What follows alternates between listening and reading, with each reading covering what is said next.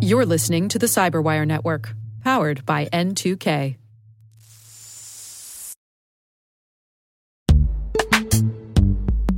This episode is brought to you by Palo Alto Networks, the leader in cybersecurity.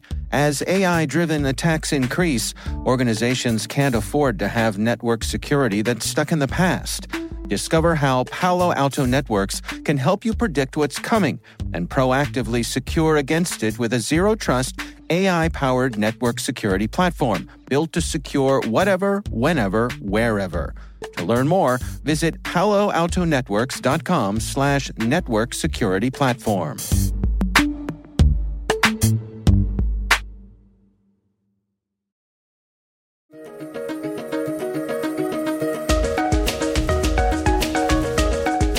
Hello, everyone, and welcome to the CyberWire's Research Saturday. I'm Dave Bittner, and this is our weekly conversation with researchers and analysts tracking down the threats and vulnerabilities, solving some of the hard problems, and protecting ourselves in a rapidly evolving cyberspace. Thanks for joining us.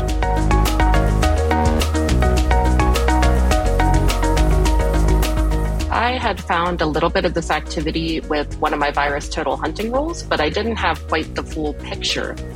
And we were fortunate enough to have Ian and Daniel from Permiso Security reach out to my team and see if we could collaborate and try to hunt on some of this stuff together. So we ended up doing that, and it was definitely a productive, collaborative venture.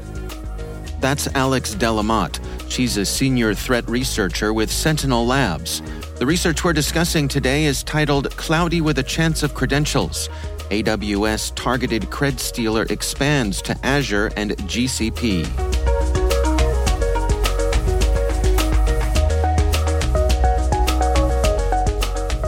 Well, let's go through some of the details here. What are we talking about? What is it that you discovered? So my rules are, when it comes to cloud threat hunting, my rules are incredibly broad.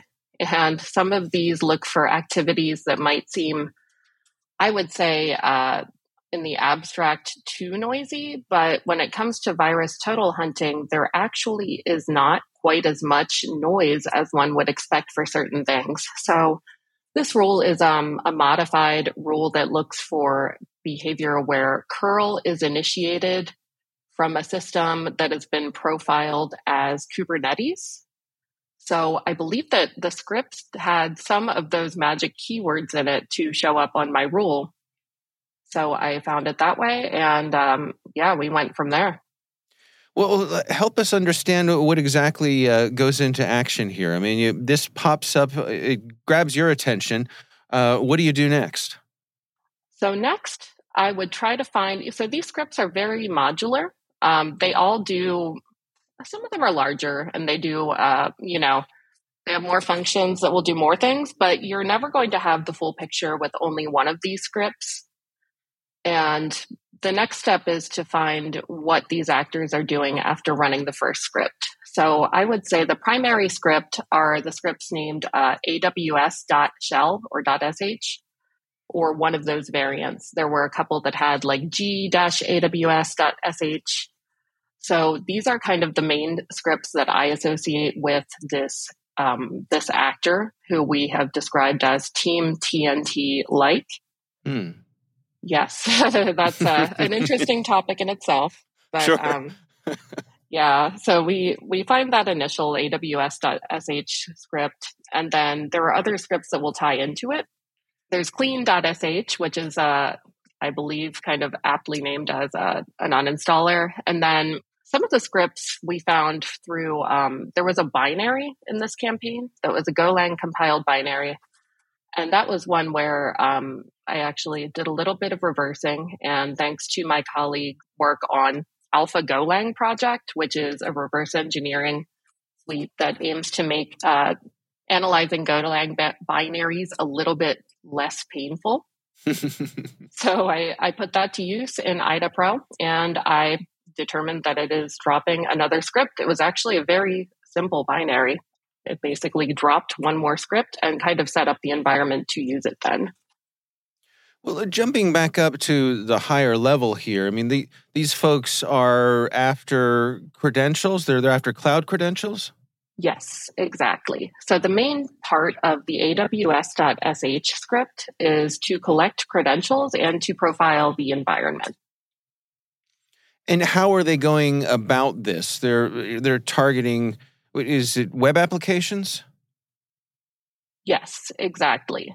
So the propagation that we saw in this campaign was primarily looking for a response on Docker ports that contained the string version 1.16, which was a little mysterious because it wasn't a known Docker version. Although I did get a tip from Emily over at Census that this could be related to a Golang container that runs in Docker sometimes. Interesting. So they have expanded the areas that they're after here, right? I mean, it's not just AWS. They're going after some other cloud environments now. Exactly. That was one of the biggest findings that we had was these campaigns were kind of they were going on from mid-June to the end of June. I want to say like June 14th was the earliest sample that I saw from this campaign. And that one had some functionality for Azure Cred Collection and GCP, though the Azure credentials were not yet implemented. And when we saw this follow-up activity from these actors about a week later, they were then using the Azure credential collection modules. So they were actively tuning it. And it does look like they have their sights set on more cloud providers. So it's no longer just AWS in the crosshairs. What did you all see in terms of anything related to command and control? That's a good question. I don't know if we had specific visibility there. We did have, the scripts have C2 URLs hard-coded in them. And we can tell what they do because these are, shell scripts. It's effectively open source. So we can just put together what they're doing through the functions of the code. And these were pretty interesting C2 domains. They used to use IP literal URLs for C2, and they're no longer doing that. Evidently, they were also using Open Directory, where you could just, browse and download the payloads. But that has since been mitigated. The Open Directory feature was found by Permiso back in December of 2022. So it seems like they're getting a little more secure, and they're using dynamic DNS for C2 domains now. Like we saw the silentbob.anon DNS. That was a popular C2 domain that kind of named the campaign. There was also a really nefarious domain that looked like an AWS region. It was ap-northeast-1.compute.internal.anon DNS, which I thought was really interesting that they're mimicking the normal structure of AWS subdomains.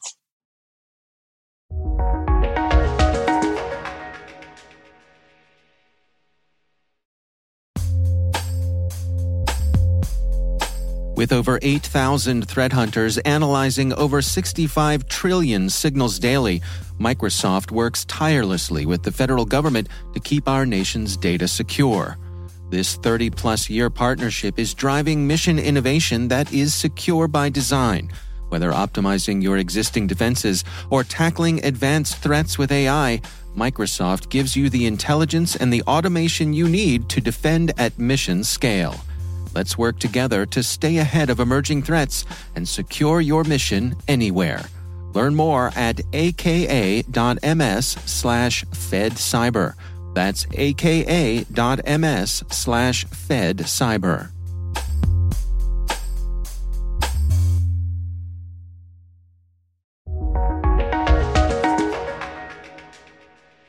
In terms of the information they're gathering here, what sort of insights did you have there?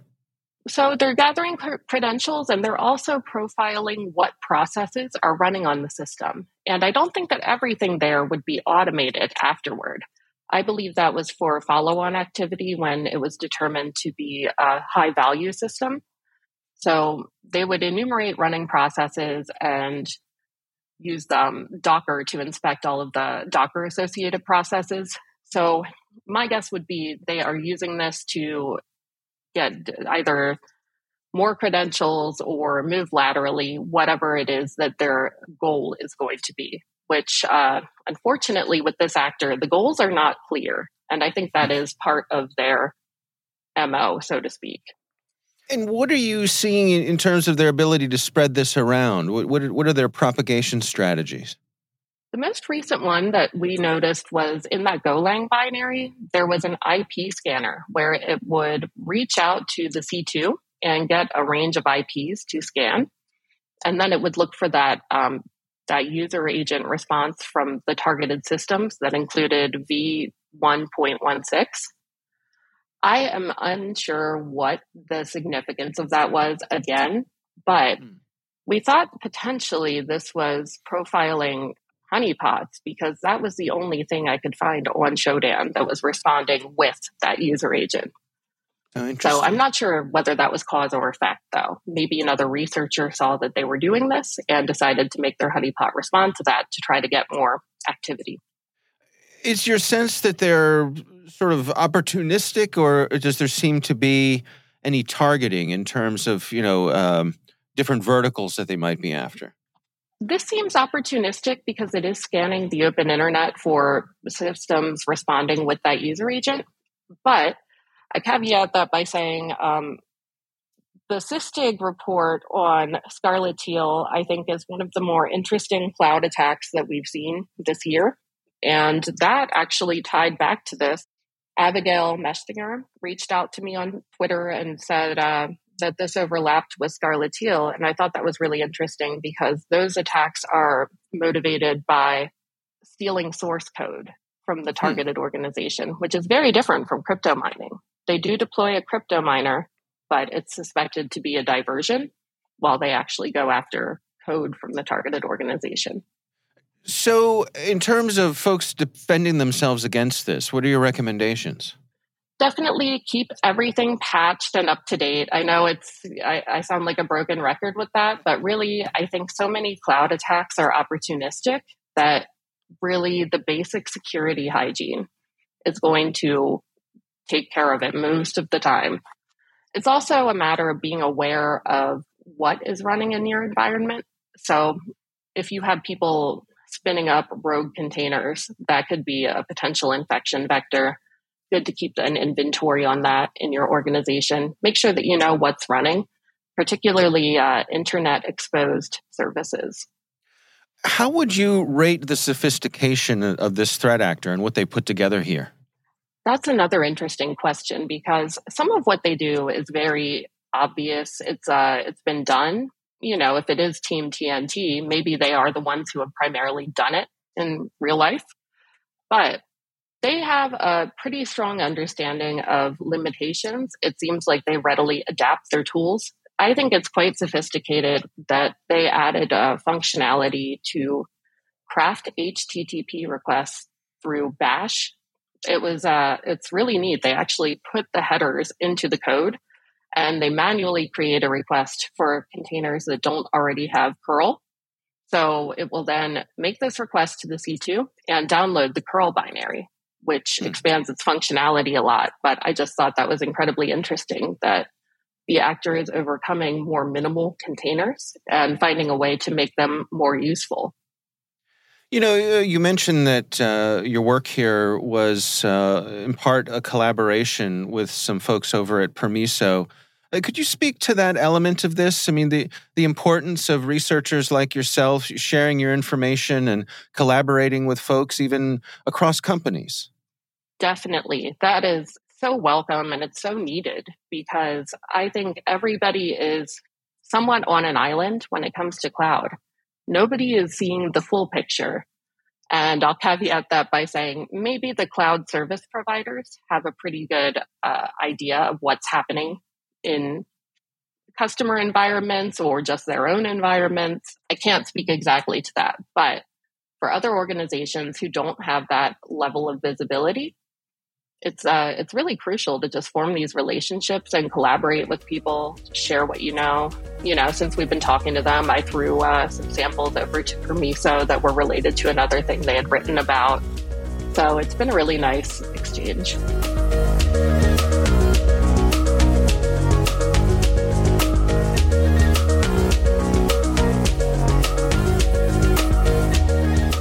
Our thanks to Alex Delamotte from Sentinel Labs for joining us.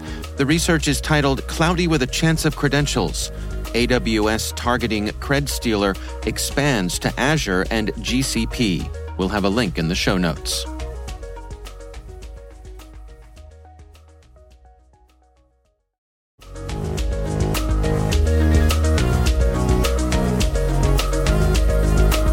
The CyberWire Research Saturday podcast is a production of N2K Networks, proudly produced in Maryland out of the startup studios of Data Tribe, where they're co-building the next generation of cybersecurity teams and technologies. This episode was produced by Liz Irvin and senior producer Jennifer Iben.